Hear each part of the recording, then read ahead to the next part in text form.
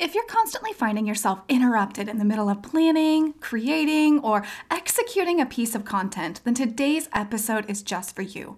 We're chatting about the importance of creating a workflow for content creation, especially as a busy mama, and I am giving you the exact steps I've used to create my own. Sound like something you need? Well, then let's jump in. Hey, and welcome to the Mama Business Podcast. Are you ready to grow your business from home but aren't sure where to start? Do you find yourself searching for how to get more clients, increase engagement, or set up your online systems? Do you worry that you'll fail or give up when the babysitter cancels? Again?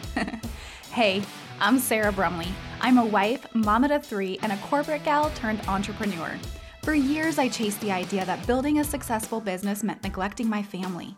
I wasted way too much money and time. After a full-blown burnout, I realized I needed to focus on a marketing strategy that worked for me, not the other way around, and I can't wait to share that same strategy with you. In this podcast, you'll find easy-to-implement growth strategies so that you can grow your business without the guesswork. So, strap that kid into the stroller or grab that lukewarm coffee and let's get started. This is Mama Business.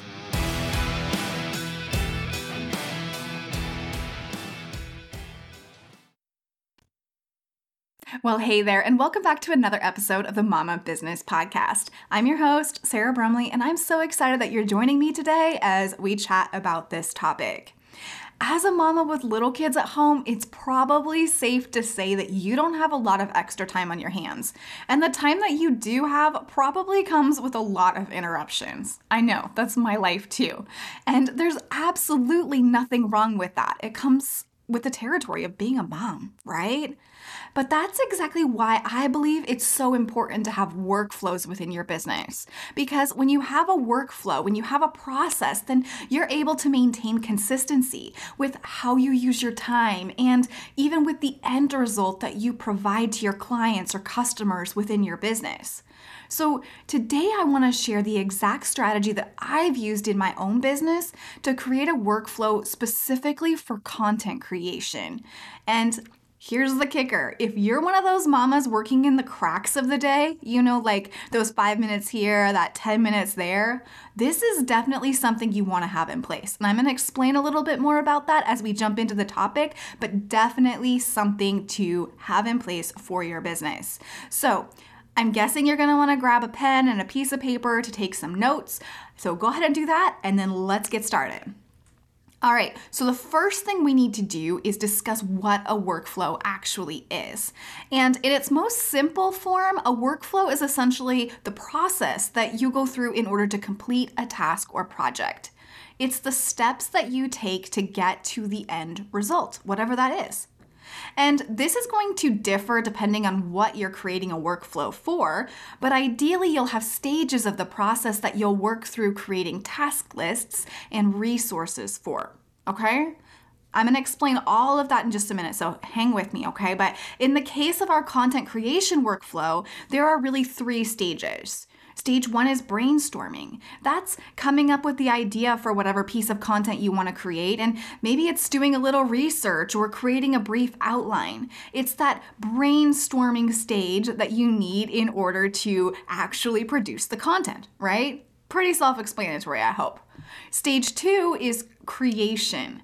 This is where you actually create the content. So if you're writing a blog post, this is the actual writing of the blog post. It could be the actual recording of the podcast episode or video that you're creating. Whatever it is, it's the actual creation of the content, okay? So that's stage 2. And stage 3 is implementation.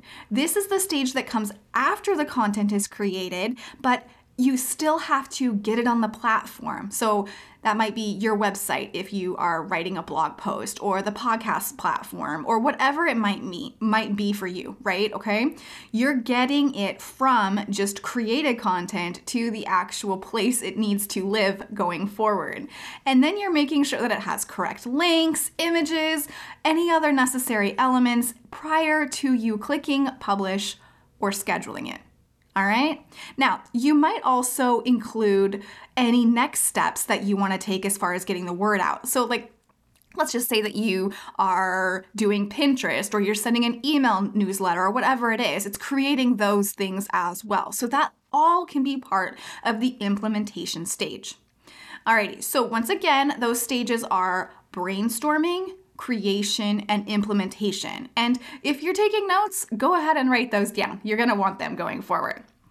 Okay, so now that we have those stages in place, there are actually 3 steps that we need to take to complete our workflow, all right? We're designing this workflow. We want it to help us remain consistent with content creation, even in the middle of interruptions. And so we're gonna go ahead and follow these 3 steps, okay? The first thing we need to do is assign tasks to each stage. That means that everything and anything you might need to do to be successful in that stage needs to be assigned within your workflow, okay? This might seem really, really silly. I know that the first time I ever considered putting a workflow together, I thought it seemed silly because I did the same things over and over again, and I just did them, right? I didn't need to think about them. I didn't need to check them off a list. I could just do them. But there are a couple reasons that this is really important for you, okay? Let's think about it from the perspective of interruptions first. If you are constantly being interrupted in the middle of creating content, it's easy to forget where you left off. It's easy to end up missing a critical element or a step, or you might even just get so frustrated and overwhelmed that you'll give up. Have you ever felt that way? If so, you aren't alone, okay? Having a list of tasks like a checklist makes it very clear where you left off and what you need to do next. Personally, my family, even my toddler, knows that when they interrupt me, I'm gonna take 2 seconds to make sure that I've checked the last task that I've completed off my list, because that allows me to know exactly where to start when I come back. Because I don't know about you, but I'm easily distracted and it can take a lot of time to get back to the task at hand if I don't just sit back down and know exactly where to start.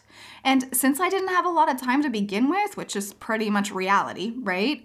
This piece really helps, okay? So making sure that you detail the steps you need to take place in order to be successful is really important as our step 1, okay? Once you have those steps in place for each of the stages within your workflow, the next thing you want to do is detail the tools and technology that you need throughout the process. For example, if you have a certain website you like to search for keywords on, you might note that as part of your brainstorming stage. Or if you use an email provider, then you might want to include the link to that in the implementation phase. Just this step alone has saved me so much time over the years because I'm not scrambling to remember the name of whatever tool I might need and wasting time in the process. Personally, I even include tools on my workflow that I only use some of the time, just on the off chance that I'll need it in the future. Like an image resizing app that I don't need every time I create a podcast episode, but is sometimes helpful to have at my disposal. I don't want to spend time hunting that down when I do need it, okay? So once I've had this app or this piece of technology or this tool and I know it works, I put that in my workflow so that I know exactly what to access when I need it in the future. So alongside every single step that you have in your content workflow, make sure that you have links to any special tools or tech that you might need. And just a side note here, if you ever plan to outsource any or all of your content creation process, you're gonna have this already in place, so there won't be any guesswork for a future contractor or employee. It's always good to think about those things ahead of time as you're working to grow your business, because your business will grow and you may have a contractor or employee on your team in the future. So why not set the groundwork now to set yourself up for success in the future? Alrighty, the final step in this process is to make sure that you've laid out your timeline for your content creation process in combination with your priorities. So what does this mean? It sounds a little confusing, but this means that you know exactly when you want a task to be completed within your process. For example, do you want your research to be completed a week ahead of your publish date?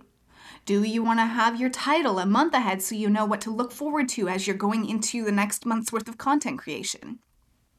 Do you need to get your email scheduled the day before or the week before so that you're not, stressing about it or whatever it might be? Whatever your ideal time frame is, make sure that you have this noted within your content creation workflow. And I like to combine my priorities, like I said, with this step because there will be times when you just won't have enough bandwidth to accomplish everything on your list, even if you want to. I know, that's hard to hear, but it's true. Sometimes we just can't do it all. So if that's the case, you need to know what doesn't matter as much. Maybe that's the blog post that doesn't get an extra image that week. Or maybe you choose to launch that podcast episode into the world but don't send an email notification to your subscribers. Life happens, right? We're moms. We understand that. A kid gets sick, the babysitter cancels, something happens. But if you set yourself up for success by making sure you know what your priorities are, you won't have to worry about it. You won't have to guess what to do, and you won't have to guess what you might be able to leave behind in that moment so that you can give yourself some grace. All right, hopefully that makes sense, but definitely something that I highly recommend is knowing what your priorities are and what your schedule needs to be in order to keep yourself on track for success. Alrighty, now that we have the actual process in place, we have our stages, we have our tasks, we have our tools, we have our priorities list and our schedule, okay? We have all that in place. So the next question becomes, well, how do I use this workflow? And the key here is not to overthink it.